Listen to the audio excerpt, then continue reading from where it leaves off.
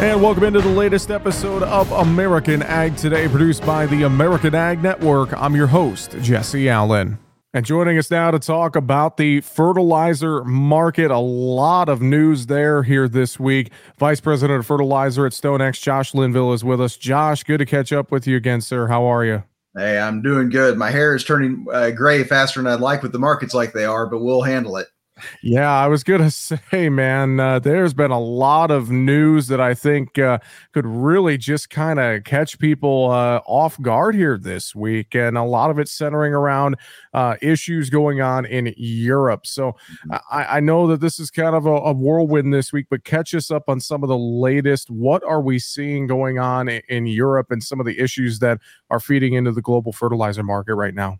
Yeah, and I'll take a very long story and make it short. Natural gas prices over in Europe are obscenely high. We track the Dutch TTF price very closely. Typically, that price is in the single digits, $4, $5, $6 in MMBTU equivalent. Monday, by the close of their business day, prices had jumped to 70. By Tuesday morning, it was 80. As of this morning, it was still over 80. And the problem with that, obviously, natural gas is a big feedstock for nitrogen production. Our worst case scenario, our biggest bull factor that we have been talking about here for quite a while, is now playing out.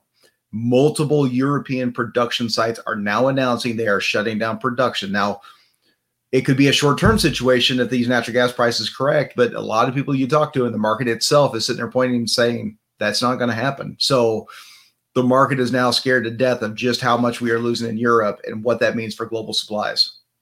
Well, and you mentioned some of those plant closures and watching it. And I mean, it's, it feels like it's almost one after another here, Josh. And that's definitely scary to watch. And I know even just this morning, you were talking a little bit about the urea marketplace as well. I mean, it's just, it seems like one component in the fertilizer space after another. We're watching all of this kind of unravel, kind of like a perfect storm, so to speak.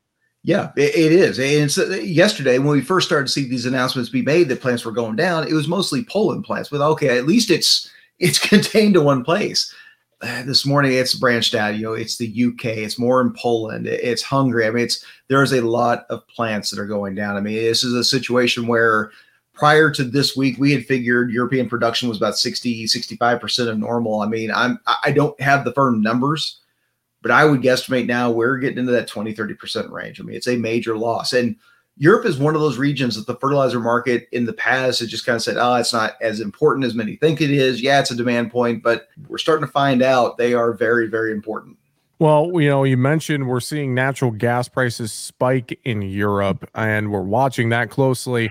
When you think about natural gas here at home in the U.S., we're entering a critical time with fall harvest and possibly some dry down. So what are your thoughts on the natural gas side here in the U.S.? I know we hit that $10 mark, I believe, earlier this week. Talk about nat gas here at home and what we can expect here in the short term.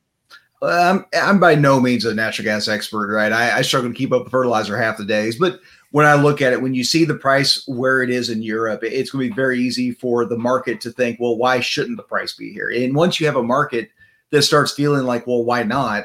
It doesn't take very many points to kind of back that point of view. And all of a sudden, a perception becomes reality. So, yeah, I'm kind of of the mindset where it's really hard to see our natural gas prices starting to drop. Now, I don't think that's going to result in any change in our production rates here in North America because the price of gas just determines how much margin are they making. Are they making a lot of money or are they making a lot of money?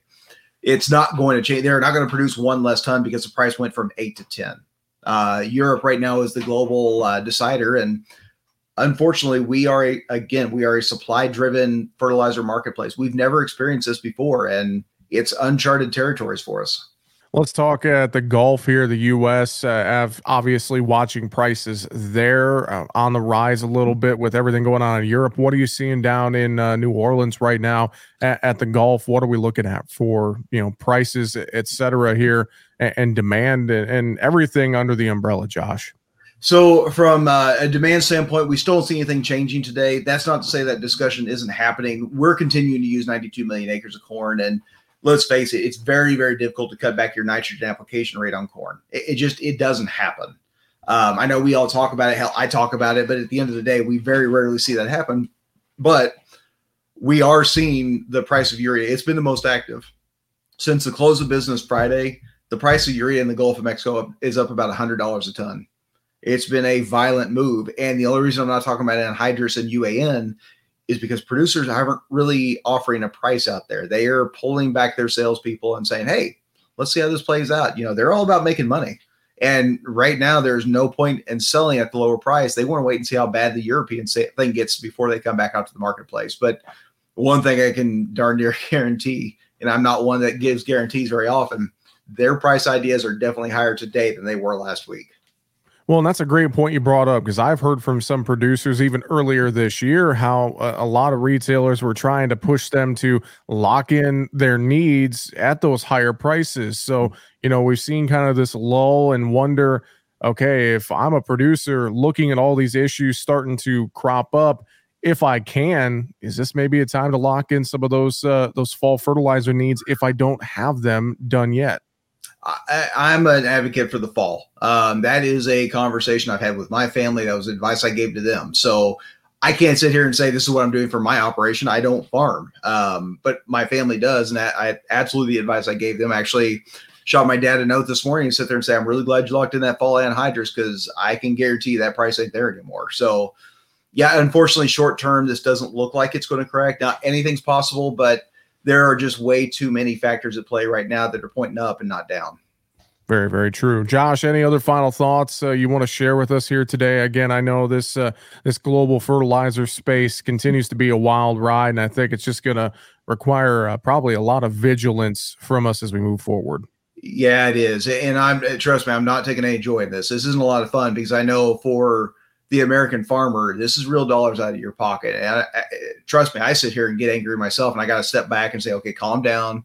This isn't effective. This is just the market doing what it's doing. But I know how angry it's got to make the American farmer. At the end of the day, I understand that. But when you go to make a decision, you've got to set that emotion aside. You have got to look at this and just sit there and say, okay, the price is up. How's the December 23 corn price look? It's currently 610, 615, 605, depending on the minute. How does that relationship work? Am I okay with buying the inputs and selling that D's 23 corn against it? Am I okay with that? And if that relationship is profitable, I don't see anything wrong with that. If I can get through the 2023 crop cycle and my worst decision is a positive number, I am going to be tickled pink. I appreciate the time with that. Vice President of Fertilizer at StoneX, Josh Linville. Thanks for joining us today. We'll talk to you again real soon. Thanks, bud.